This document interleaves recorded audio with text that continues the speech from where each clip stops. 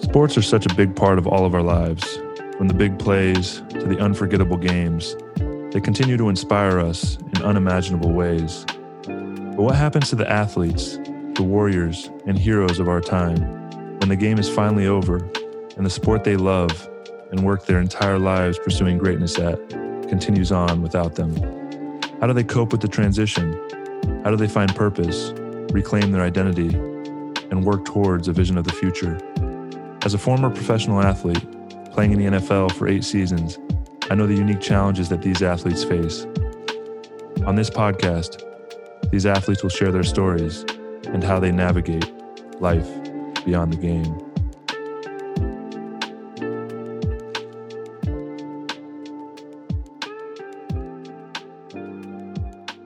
What's up, everyone? Welcome to another episode of Life Beyond the Game.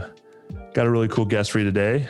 It is our first non-athlete and first female, I believe.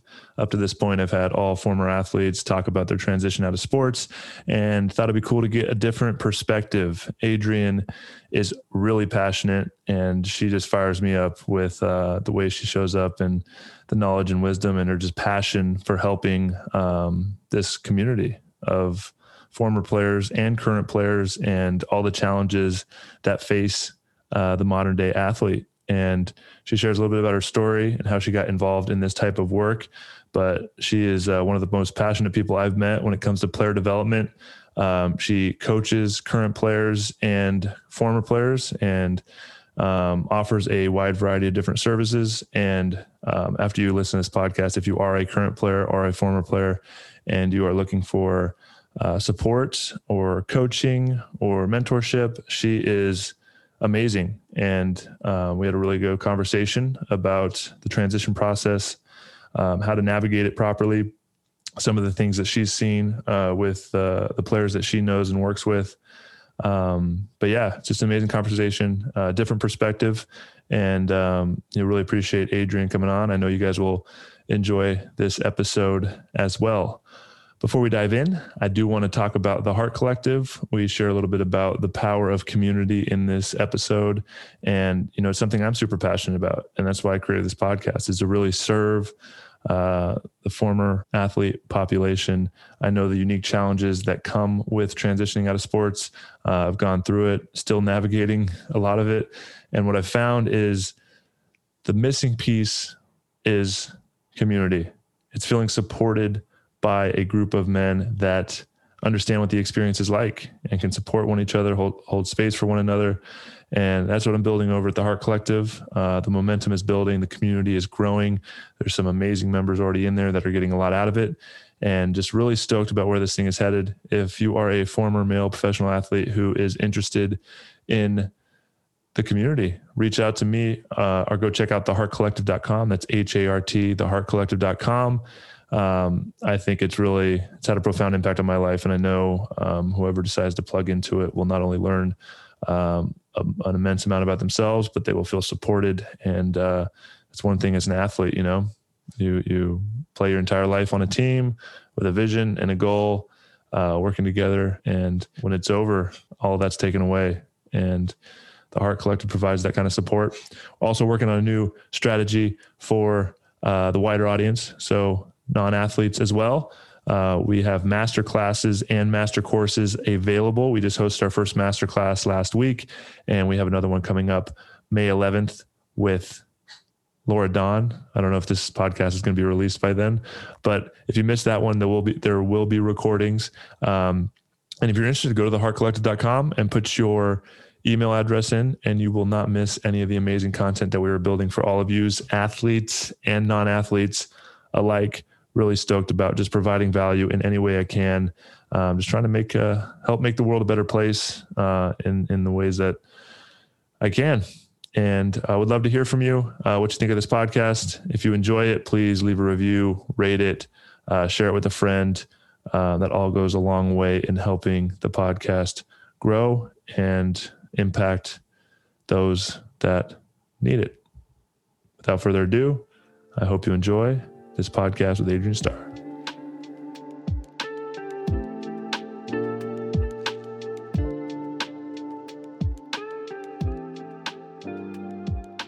Adrienne, what's up? How you doing? Hey, good afternoon. Happy Monday. Happy Monday. I really appreciate you coming on. I'm really stoked to have you on. As you know, this podcast, I've had mostly former pro athletes talking about their transition.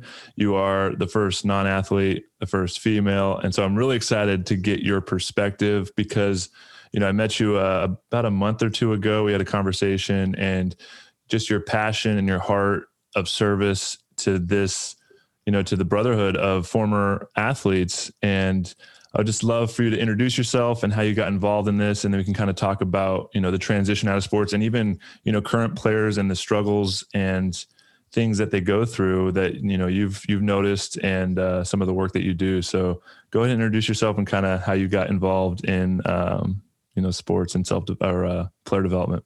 Yeah, absolutely. Well, thank you for having me. It's fun, actually. I never get to be the first anything, really. So this is my first time being the first. So thanks for making that happen. Yeah, it's my pleasure to be here. I have so I'm born and raised in Georgia. I never really had an interest in football or basketball, which is the two sports that I now find myself constantly circling around, and the professionals who play them. I was a nerdy kid, a science kid, went to school at the University of Georgia to be a veterinarian, spent 10 years basically being a vet tech, and now I work with pro athletes. So that was an accident. I found myself working in and around the sports space from the time I started. Really in high school, I worked really closely with wrestling and football just as something fun to do. And when I went to college and there was no real wrestling available, I had a high school coach that was like, "Hey, I'm connected at the school. You should check out football. Football's a thing there at this school, this UGA." And I was like, "Yeah, sure." And lucky enough, a coach gave me a job editing video, which turned into a 2-year stint that led to a longer stint of me working as a mentor and a tutor for the student athlete population while I was earning my degree. Finished my degree in science, but sort of had this, like, simultaneously while I was trying to pursue a career in veterinary medicine, I was still working with athletes. And it just bothered me so much how I hate to use the word deficient, but I feel like it's just the word that sticks, that I would keep working with these players. And it just seemed like, why weren't they in the same place as me when you have so many resources? And so it was always just something that nagged at me. And when vet school ended up not turning into what I wanted it to be, I pursued my master's in sports management with the intent of working in player development at the time, specifically in the pro space. Because I just felt like I was there to be helpful. Guys always gravitated to me to be the big sister helper. I always say I'm 84 years old, and anyone who has had me as a tutor or worked with me as a client knows I legitimately am a grandma. I just look a little younger. You don't look 84. No, but I promise you, I'm an 84-year-old trapped in a 32-year-old body. My alter ego, her name is Greta, or some good granny name. I don't know, some good bubby's name, grandma, nanny, something. But so the intent was to work in player development and figure out how I could be a resource and a help to really further this process. I think I realized early doing that role that, yes, everybody comes from different places, whether you're from a rural area or a metropolitan area, or you come from money, or you don't come from money, or you come from whatever the definition of privilege is, or you had every resource in the world and, parents that knew how to teach you about these certain life skills, or you didn't. And at the college level, I noticed really fast that, guys were leaving school, whether that be for the draft or they graduated, and they just weren't up to par. They just weren't getting the help that they needed. And in my mind, when you take a kid from their family and say, "Hey, we're going to use you as a tool to win games and be awesome," and simultaneously help you develop, that not only means on the field or court and in the classroom, but as a grown-up. When you leave college, I feel like there's certain things that you should just know how to do, and not know how to do. Someone should teach you how to do. And it shouldn't matter if you came in at, ground zero, or you came in halfway through. By the time you leave at the end of 3 years or 4 years, for some guys, 5 years, there should be a bare minimum of what you get. So when I left school, I ended up getting a post-grad internship at the NFL Players Association, where I thought all people who wanted to help players thrive, that's where they went. Whether you're on the side that believes that or doesn't believe that, or falls somewhere in the middle, I think those are all fair depending on your experience. But I learned a lot. I worked in player services. I learned a lot about the business of I worked on the Players Inc. side. So I did work on the money making portion of the PA. And I learned about how brands work with them and opportunities that are available to guys. But through being a person who actually updated contact information for every athlete, like in the system, which does exist, I got on calls with guys where, you could just tell that, they were looking for something or they hadn't found it or they needed help. And, I learned about the different programs that are offered from the league and the PA. I learned how the league and the PA don't play nice together all the time. And just, through that, I'll like fast forward a bit, but like I left the PA, learned a lot, and I sort of fell into starting my own company. A player had hired me to come manage his like whole life. And over the following years, I basically built a brand for a player, went and did some time at NFL Films, did some consulting in client services for a financial firm, which, allowed me to basically hit everything. Like I've been on the union side, I've been on the league side at Films to learn about how they work. I've been on the money side, which is a fascinating side to work on because just the level of complexity and the level of detail that goes into that work, and also the frustrating parts of that work, has been around. And then I sort of swung over to the NBA side for a little bit, worked with a basketball player and building him and helping him figure out, what his path was and maximizing his time in the league. And all to basically be on this journey of development, whatever that's looked like at the time. I think all the roles I've had and places I've been, even though the titles and locations and job descriptions have changed, because my purpose is helping players be successful beyond the game, that's always been, whether that's what they were paying me for or not, that's what they were getting as the like bottom line. And so that's been what sort of got me to that space. And as I've stayed in the space and transitioned my business into a coaching model of really trying to help guys, I think everything that I've experienced with observing in both the college realm and the pro realm and the former player realm, so many pieces of the puzzle are reactive and not proactive. Like everything is a problem that gets to be solved after it's already a problem versus preventing it from being an issue in the first place. And it's even from guys, even from like a basic level of like players who don't see the value necessarily in some of the injury prevention work you can do for your body or nutrition or like the hyperbaric chamber, like, as time has progressed and assets have been more and more, I think I've met so many players who tell me, man, I would have played 5 years longer if I'd taken care of my body. But now they're the guy that wakes up every day. And like, if it rains, you're like, oh, that left shoulder, it's going to rain today. And some of it, and a lot of it is preventable. You're still going to, feel something eventually. I have one friend who walked away from the game that I know of who is like, my body's fine. And he played for over a decade. He was a linebacker and just like, what did he do? What was the secret sauce? Just luck? I don't know. Anyone, we can all ask him. Will Witherspoon played linebacker in the league for a long time. And he's one of the only people I know who didn't do anything bonkers, but just like as a whole, like feels pretty good. I don't know anybody besides him who, I mean, maybe Brendan Iambadejo, who worked, the Orange Theory master. Like he seems creepily healthy for a man of his age and all of that. But most guys are like, I could have played longer. I didn't take care of my body like I should have. I didn't take care of myself like I should have.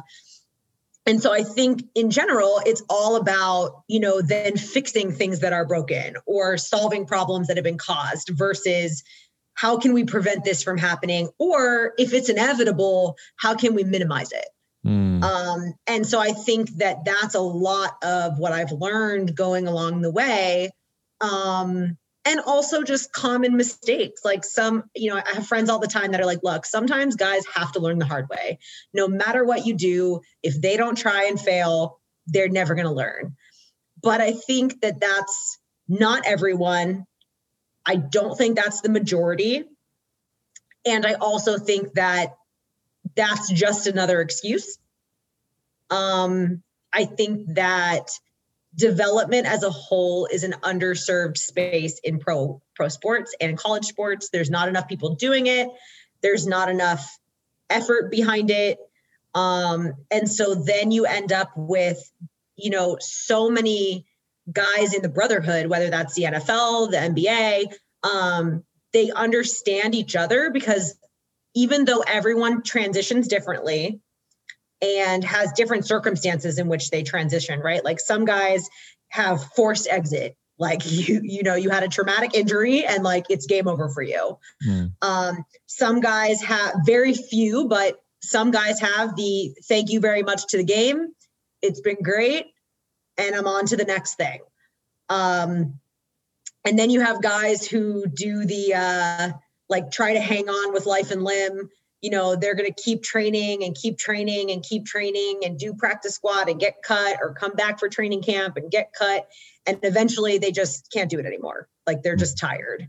Or their body tells them like, tap out.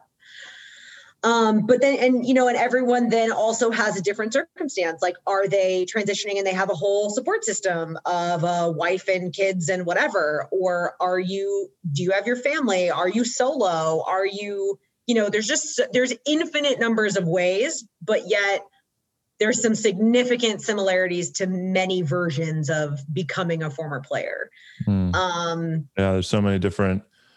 There's such a wide range of experience when you're leaving, and all of them have their own unique challenges. And what I've found is they're all so incredibly hard to prepare for. Like, I agree with you that there's not enough resources to the player development side.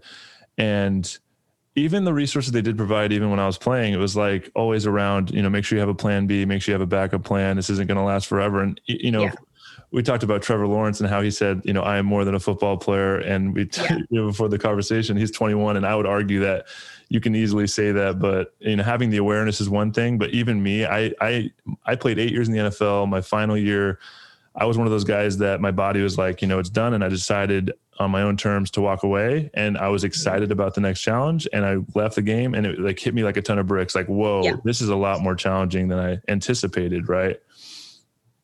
I think, so there's two things you said that I think are true and also how I feel about them. The first is that I hate the plan B, and I don't use the word hate that lovingly, but I hate the concept of plan B and backup plan. Like, to me, those are not terms that align with the mentality of those who aim to become professional athletes. Right. You have to be so singularly focused on achieving greatness, or else you'll get weeded out because it's such a hyper competitive environment. So even having a plan B, if you do put energy into that, then you'll probably end up going towards that, because you have to be so focused, and it's so hard to you can't think about what is outside of the game if you're going to make it. It's like that paradox.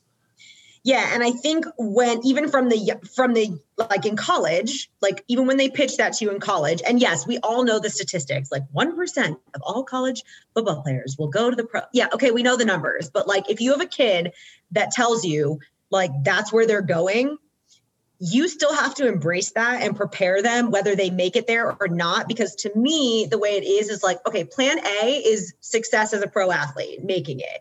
Now, whether that chapter is 1 page long of I dreamed of making it to the pros and college ended and it never happened for me, or I made it to my first professional team tryout and it never went further than that.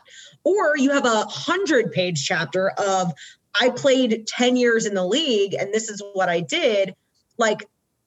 There's just a chapter that comes after that. it's not plan B. It's not the backup plan. It's just the next chapter. Like life does not begin and end with football or basketball or hockey or baseball, but it is a significant part of your journey. So I think that doing respect to athletes, like you have to treat that as I'm preparing you for the whole novel, not just one chapter, but like you can't skip to chapter 5 without writing 1, 2, 3, and 4. Yeah. And it's so hard to prepare an athlete while he's playing for that transition when it's happening.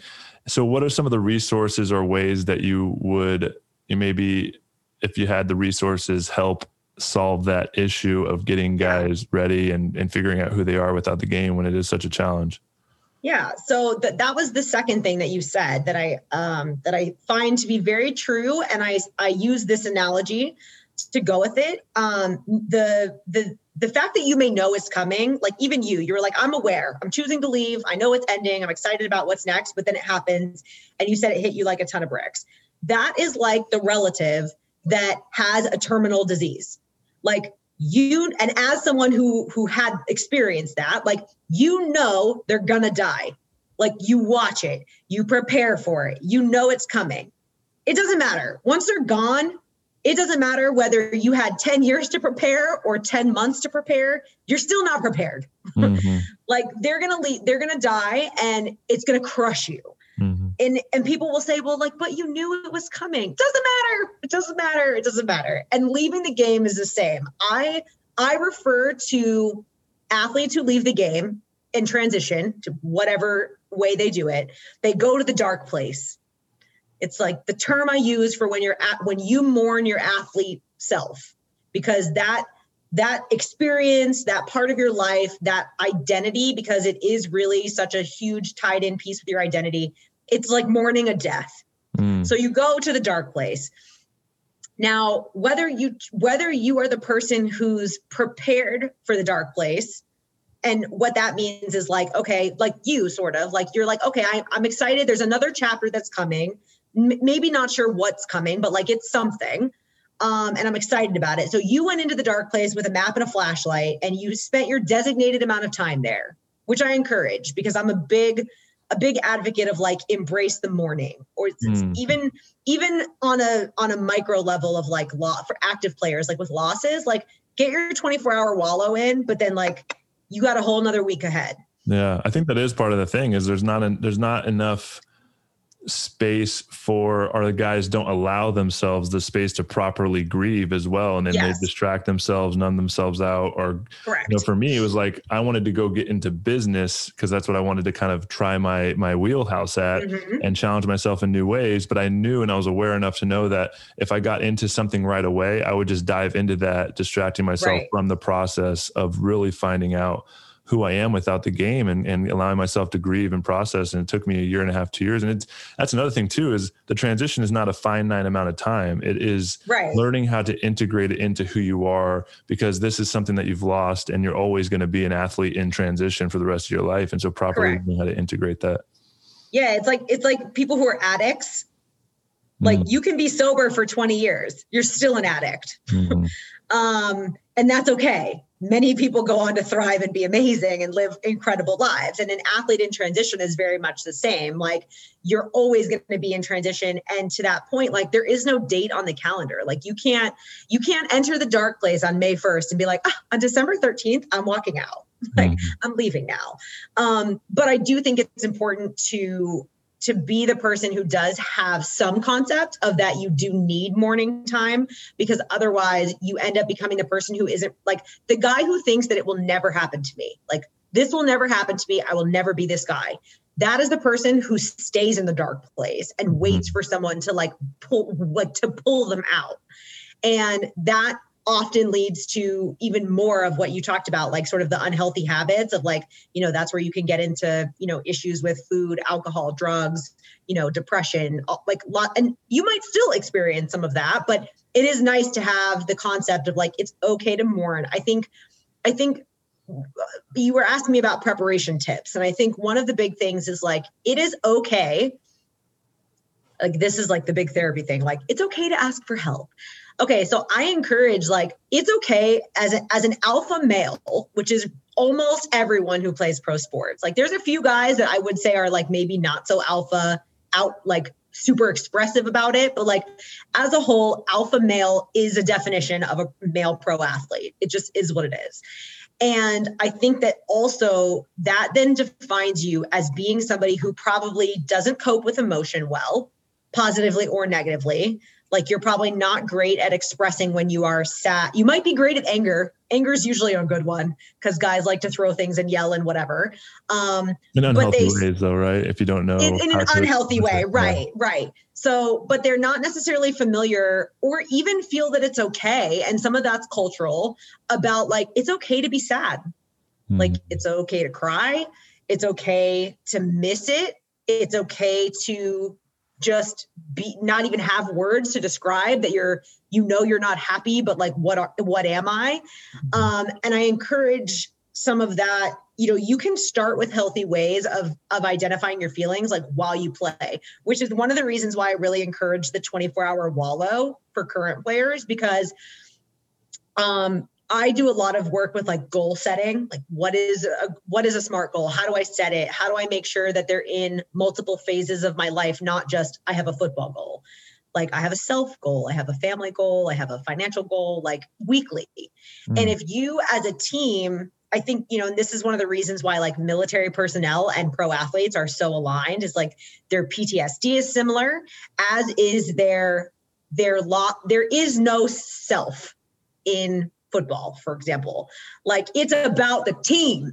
Like there is no I in team. Like it's not about you. Like we win as a team, we battle as a team, like let's go to war. And so then you're like, well, if I don't have the team, then I'm nobody. Who am I? And so with the 24-hour wallow, the reason I use that is because if a team loses a game on a Sunday, one, they lost it as a team. You as an individual, whether you're a safety, a lineman, or whatever, you did not lose or win that game by yourself.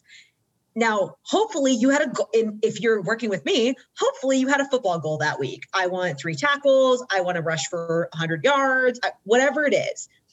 If you achieved your goal, regardless of the team loss, you won. Like you achieved what you needed to do. And you can mourn the loss for 24 hours.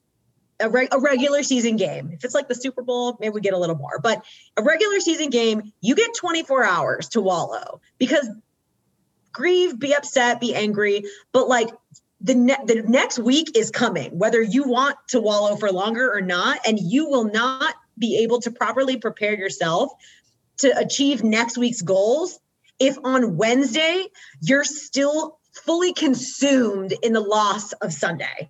And so I think that you can start building some of those good habits. Same thing with if you checked off your goal. Like if you had your 3 tackles or you got a sack or you, whatever your thing was, like celebrate that, honor yourself, treat yourself with something, like, celebrate yourself. Because one of the things I tell pro guys all the time, and a lot of former guys, is it's easy to feel good about yourself when thousands of people are cheering for you in the stands, but they're not cheering for you, Joe, at the moment and Joe's successes. And if Joe is happy at home, like they're cheering for Joe because Joe helped the team.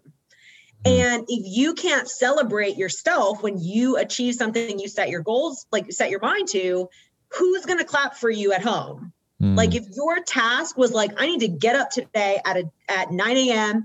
and get a workout in and call a friend to check on them, and that was your goal for the day as a former player, like you need to be like, woo, like turn up, I won, like, star on my chart. And those are how you create like healthy habits. And I always say, to your point of that, you're always in transition, is that it's for the same reason why they say it takes like 30 days to create a habit, right? There's no get rich quick. There's no get skinny fast.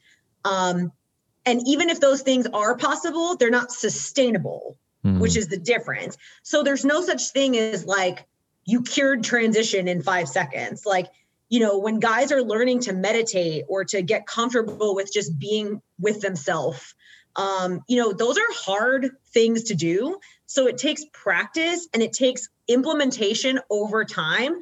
So if you see a former player who is like, you're like, whoa, he is hella well adjusted.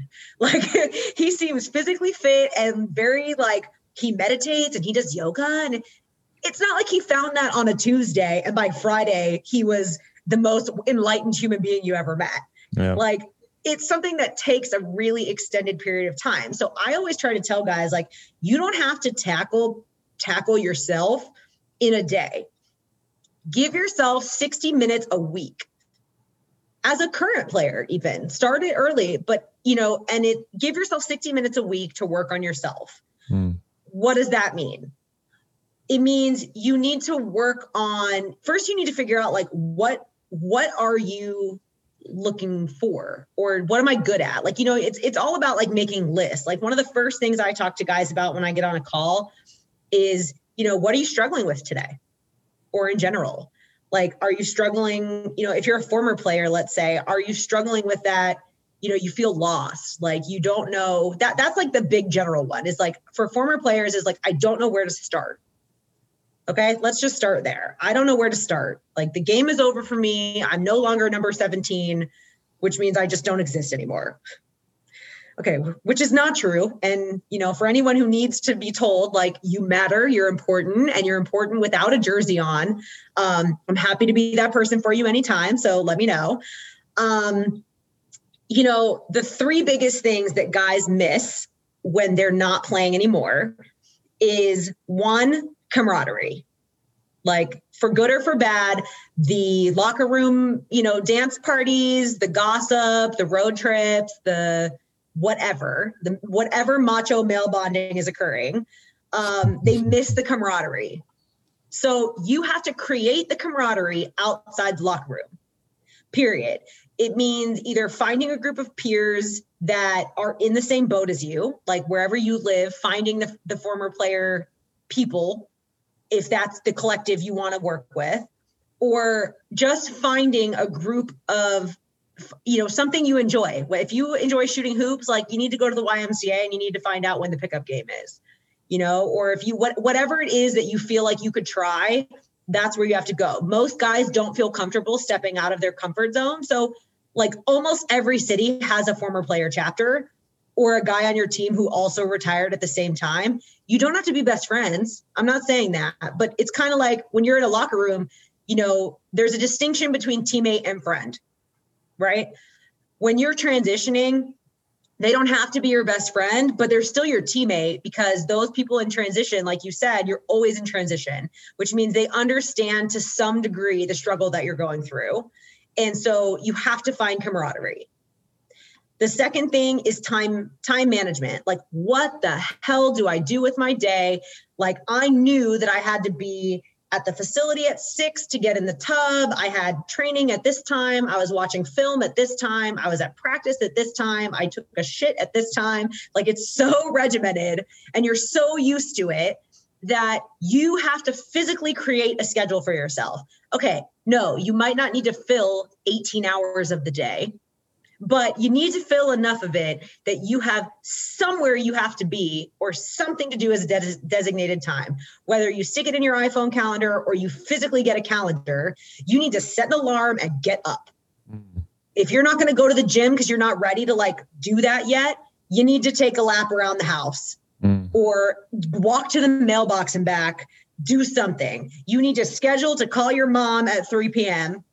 You need to you need whatever it is, you have to create a schedule for yourself, because if you don't have anywhere to be, it's really easy to stay in bed, or it's really easy to turn on Call of Duty and spend 16 hours playing Call of Duty. And like, did you even eat today? Like, did you fuel your body? Like, I don't know. Like, you have to put something on your calendar to make you be somewhere or have something to do. Yeah. And the third thing is feeling like you're creating impact.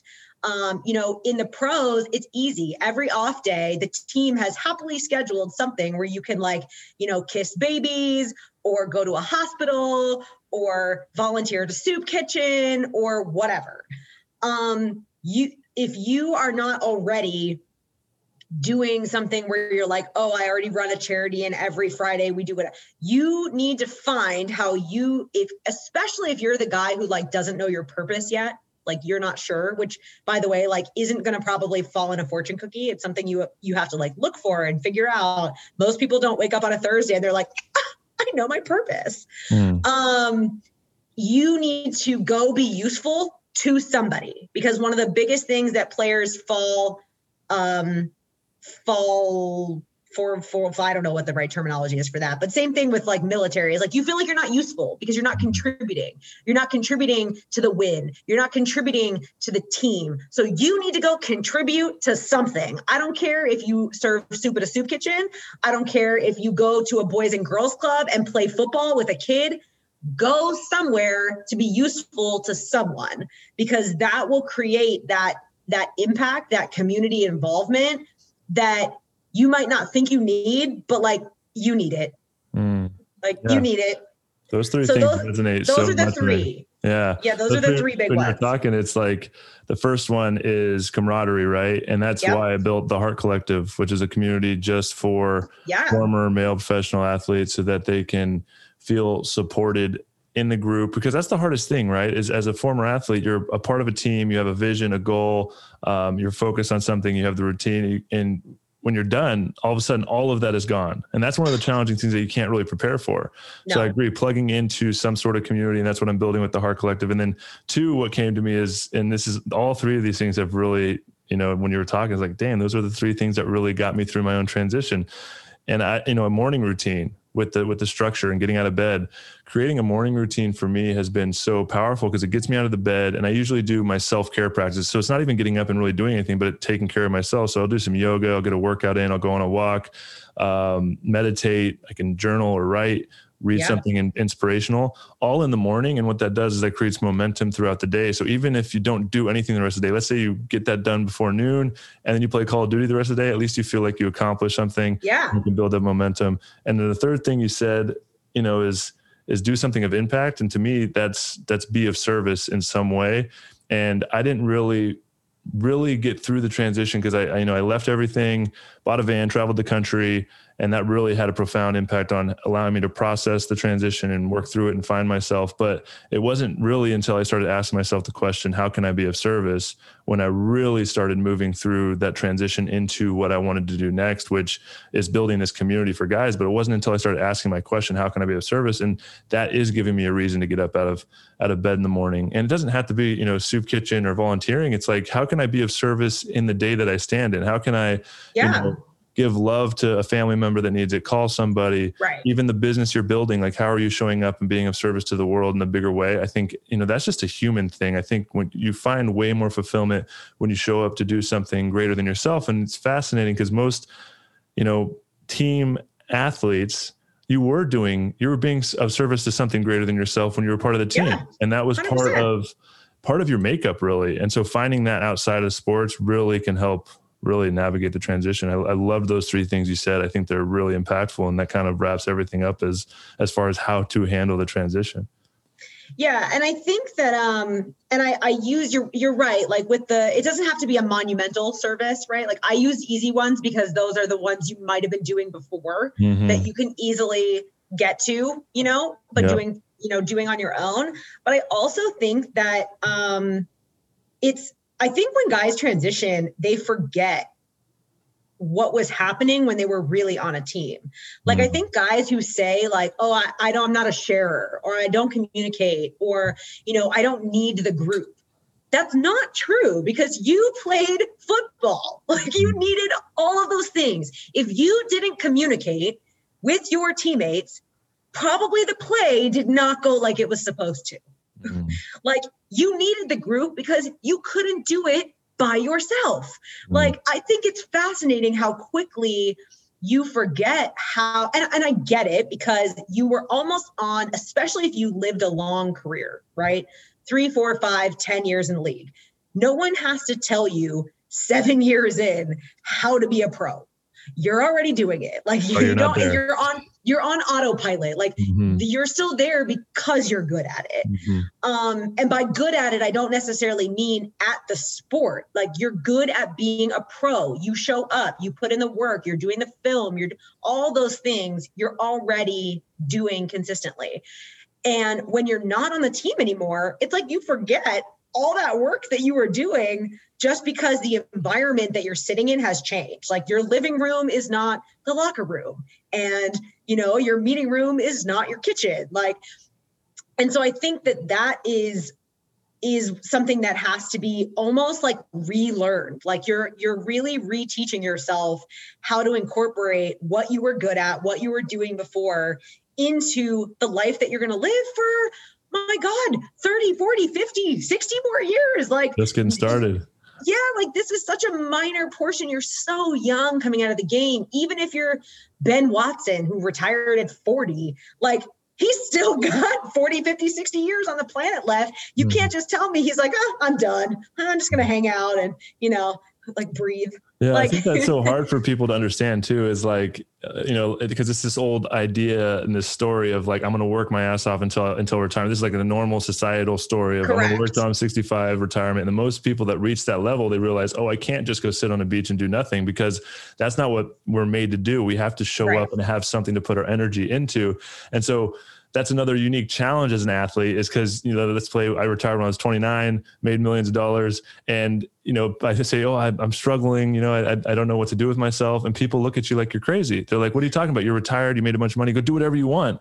And people don't realize that we have to show up and have something to do. So talk about that idea of purpose and finding, deeper meaning in life with the rest of the life that you have going forward. What are some tools that can help guys find that? Yeah, I also think that too, what you say, and I say this all the time, like I will never cry crocodile tears for anyone who gets to play the sport they love for a living.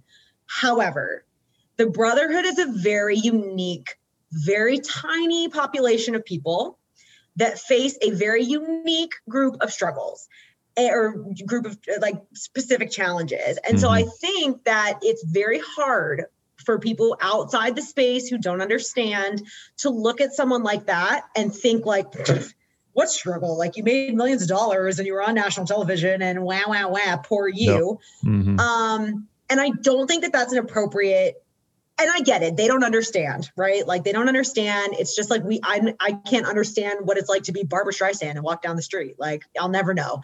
Right. But I think it's important that when you work with that population, like there are unique challenges and struggles that group faces. And at the very minimum of that is the fact that like you were potentially like publicly cool. Like you could pull the NFL card at a restaurant for dinner and you could pull, people were sending you free stuff all the time. And now you're like just trying to get out of bed. So I think that you have to sort of kind of put your rose-colored glasses on when you deal with that community, because they are sensitive and it's hard, like telling a macho guy who's struggling, who may not be able to explain to you like that he's sad and depressed, and tell them like, rub some dirt in it, shake it off, let's go. Like that's not helping. And that's definitely not going to make someone want to share their feelings with you. So, to that, I think there is a bit of kid gloves that you sort of use with athletes in order to help that process along. And I think when it comes to purpose, everyone's purpose is different. And there is no one way to find your purpose, define your purpose. None of those every single one of those is individual. And some people feel like their purpose is some sort of like world changing, I'm going to clean the oceans. Like that's what you feel like. And some guys are like, I want to wake up every day and be the best husband and father and make sure that I'm contributing to making sure that my family is successful, to create, a legacy and generational success. Like I've had guys like when I have a worksheet about core values and purpose that I do in coaching.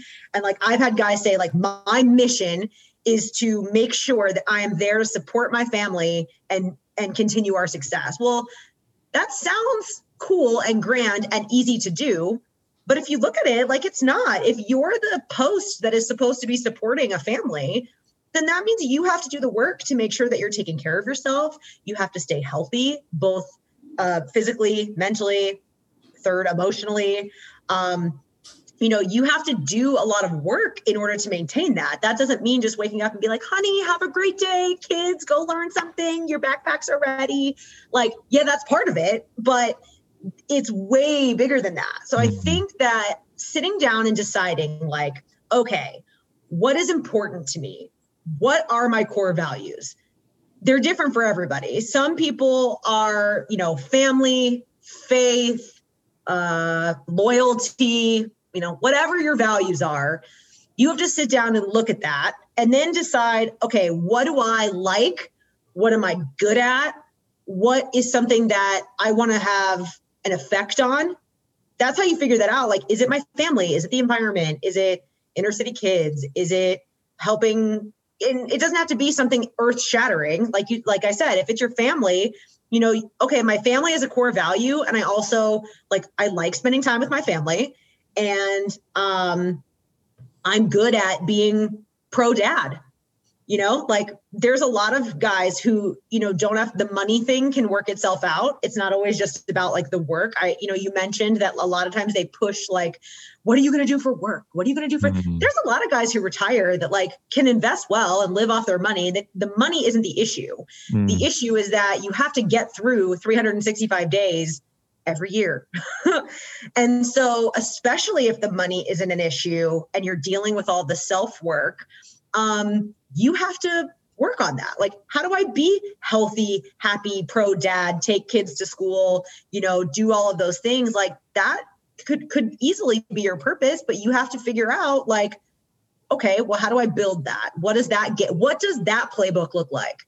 If the win is the purpose, what does the playbook look like? What are the plays that are going into this book that I can pull out to use every day to make sure that I'm achieving that? And not every day is a win. You might have great goals for today. And you know what? I only got through my morning routine. Hey, that's still pretty good. I didn't get to the other 3 things that were on the list, but it's okay. We'll do them tomorrow. And that's okay too. It's not about always being, a champion every day, as long as you are trying. And you're using the playbook, the plan, the map that you created for yourself. I also think that to have a vision, right, of where you want to go, or else you're going to just kind of go in circles of not having that. Correct. And it's okay to not know what that vision is at first. There's steps you can take to build it, or at least a general direction. Because if you just say, and this goes back to the goal setting thing, right? So let's say I talked to a guy and he's like, I want to be a better dad. Okay. What does that mean? Especially if you have young kids, what 2-year-old is going to be like, Daddy, you were a better daddy today. Okay. Kids measure quote, good dad at a young age with time and energy, right? How energy, are you showing up interface, and being present and showing love and not being distracted? Correct. So that means okay, whether you're the current guy or the former guy, if that's on your list, if you're making that a priority, then you need to decide, okay, every Wednesday is daddy-daughter date night, or, son-father Sunday, and pick what if your kids are old enough and they can participate actively, you let them pick, are we doing the park or are we doing the baseball game? Are we doing this movie and you pick the movie candy? How, you define it, but you just have to set it in order to then achieve it. And then you can say, I took steps towards, what was the goal? Being better dad.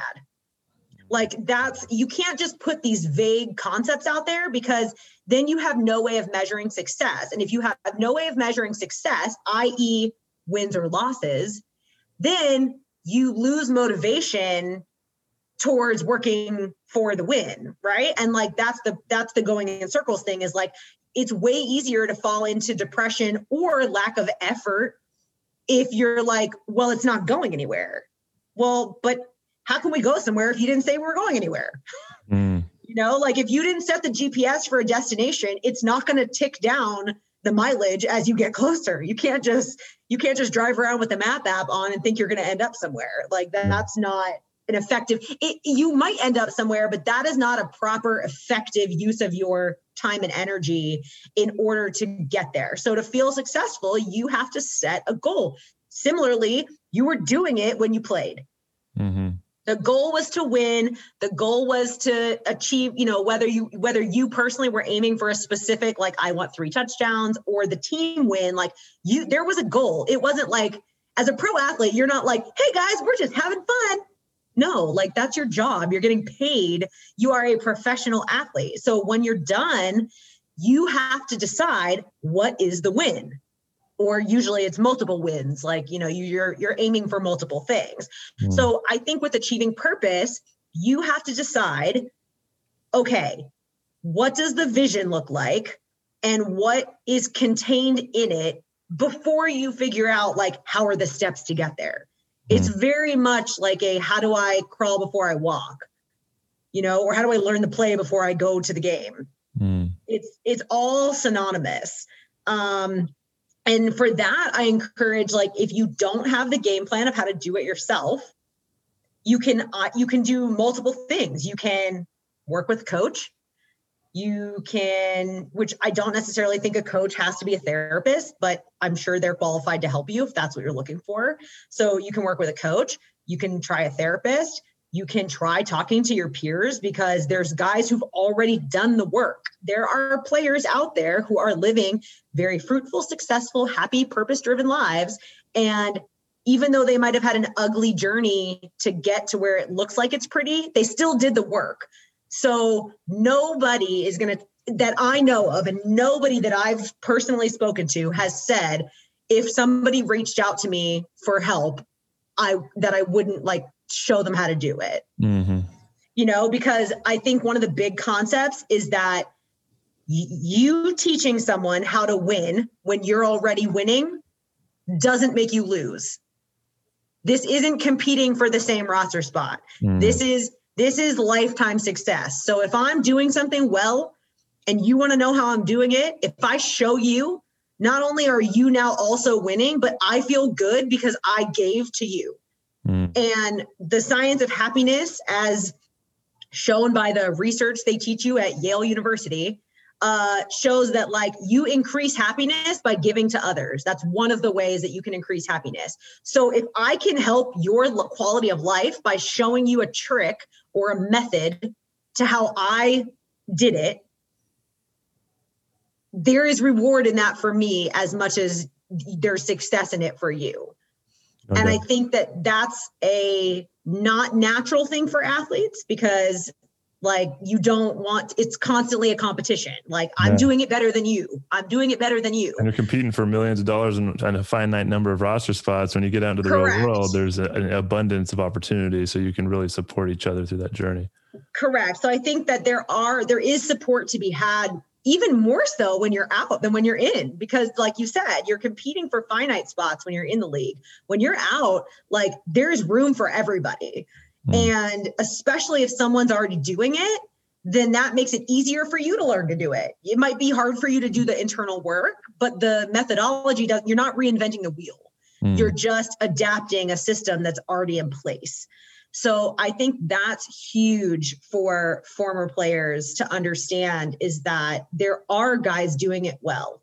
Not everybody is a sad story. And you can also take your sad story and you don't have to stay there forever. I think if there's anything I learned from yoga and my yoga teacher personally is that everything in life is temporary. That's the only absolute truth, is impermanence. Exactly. Everything is temporary. Where you live, who you're with, what you do for work, your state of being in this very moment, like everything is temporary. So you can change it. I know it's easier said than done. And I'm somebody who battles with depression and anxiety just like everybody else. So don't think I'm out here like watering the rose garden like it's easy. But it's also easy to help others when you know how ugly it can be. And I think that that's the thing. It's temporary. So if you're feeling like it sucks or you're feeling like you're not happy, first of all, happiness itself is not a permanent state of being. Nobody sits on the throne of happiness 24/7, 7 days a week. If they tell you that, they are lying or heavily medicated. And so it's not about achieving a permanent state of happiness. It's about it's about striving through your purpose to feel impactful, and you will incur happiness along that journey as it ebbs and flows. And I think too, what you said about, the two finite things when you're playing is the roster spot and the money. That being said too, there is research to show that in America, once you make more than $75,000 threshold, once you pass it, which, like, newsflash, that's every pro football player. Mm-hmm. Every single one of you makes more than $75,000 a year. So research shows that once you cross that threshold, increase in income does not equate to increase in happiness.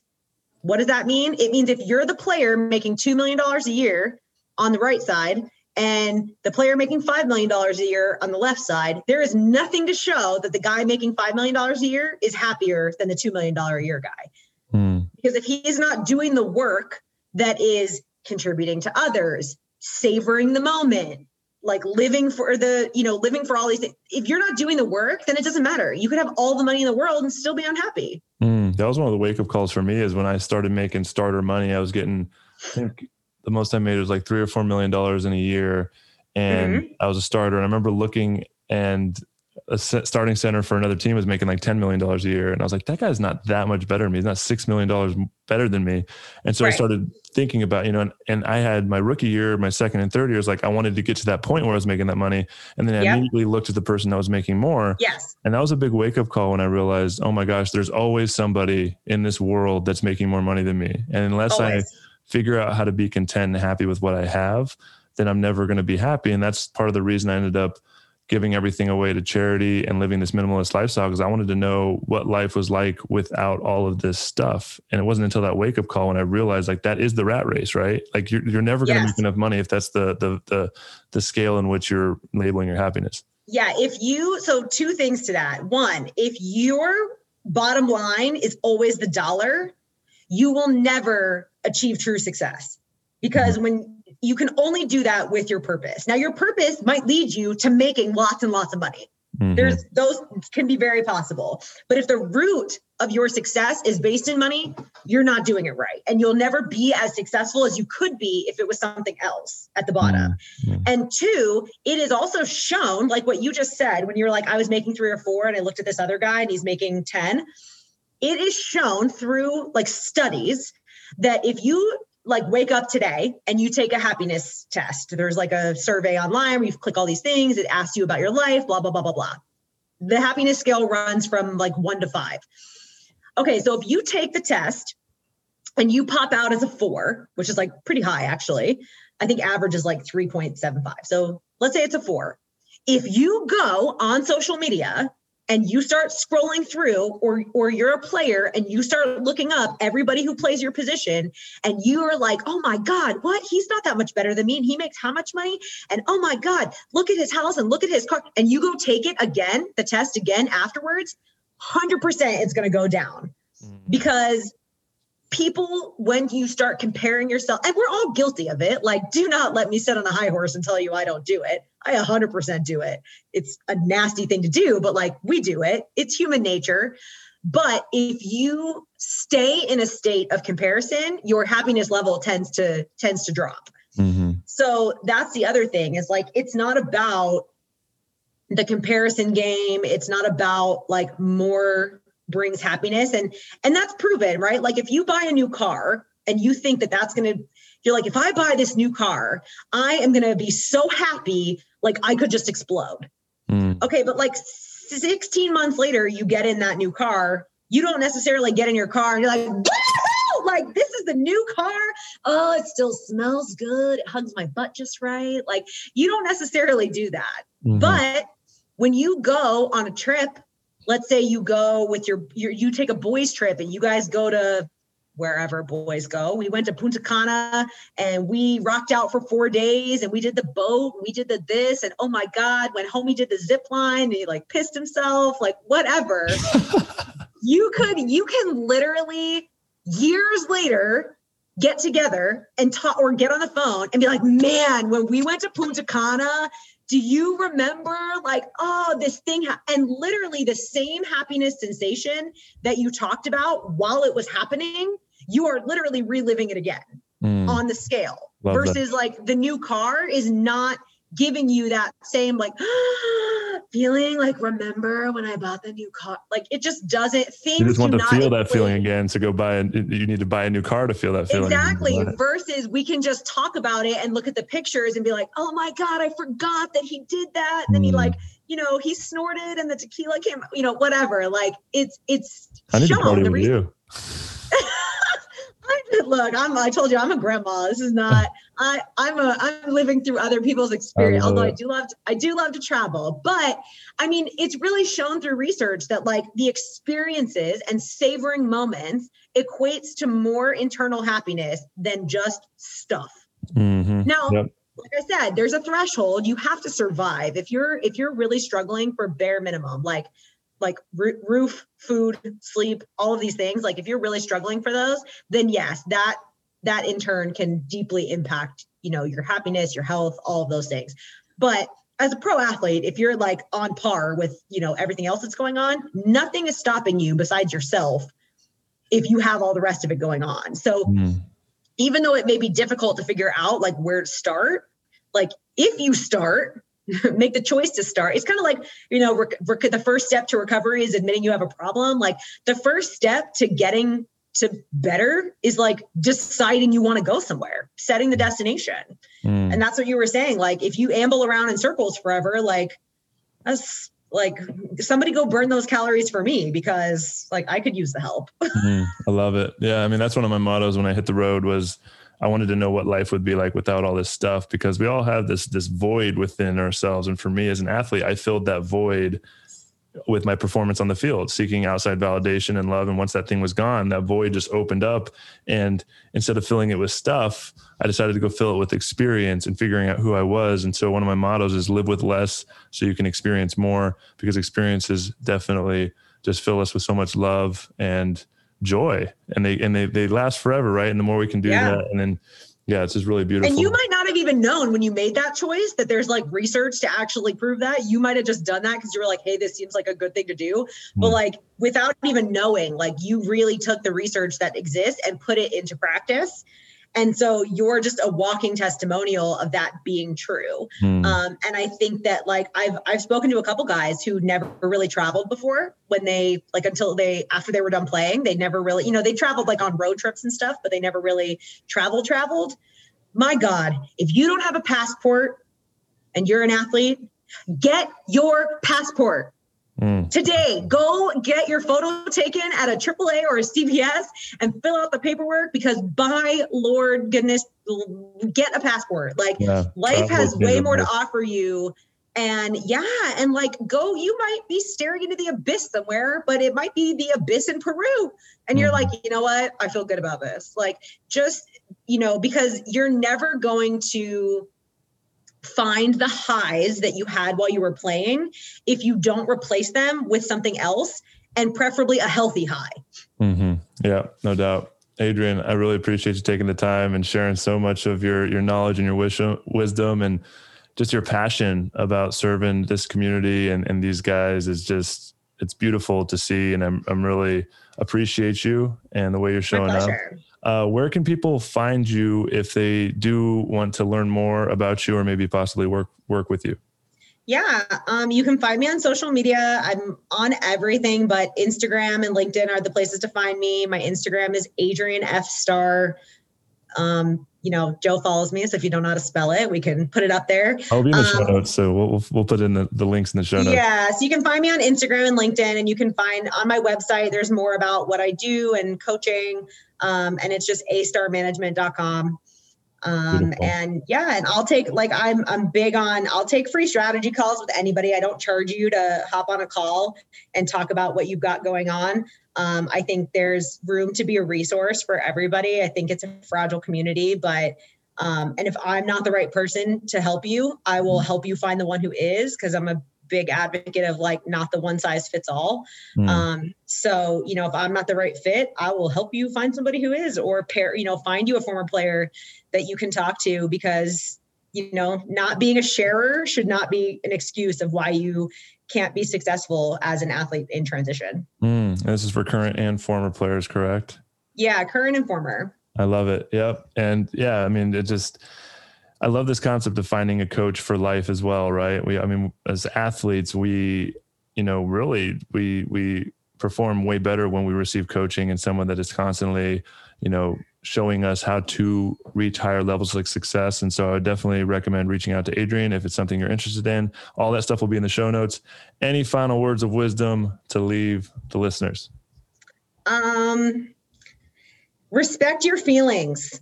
Respect your feelings, honor each other, and they call it a brotherhood for a reason. So you're not by yourself, but also there's some nice ladies out here trying to help you. So, don't be afraid to talk to a nice lady friend to, get you through it, just because I think there's some awesome dudes out there, and player development has a great space for former players, but also, women tackle problems differently.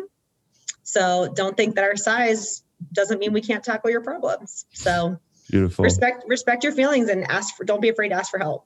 Absolutely. Thank you so much, Adrienne. It's been a pleasure. Thanks, Joe.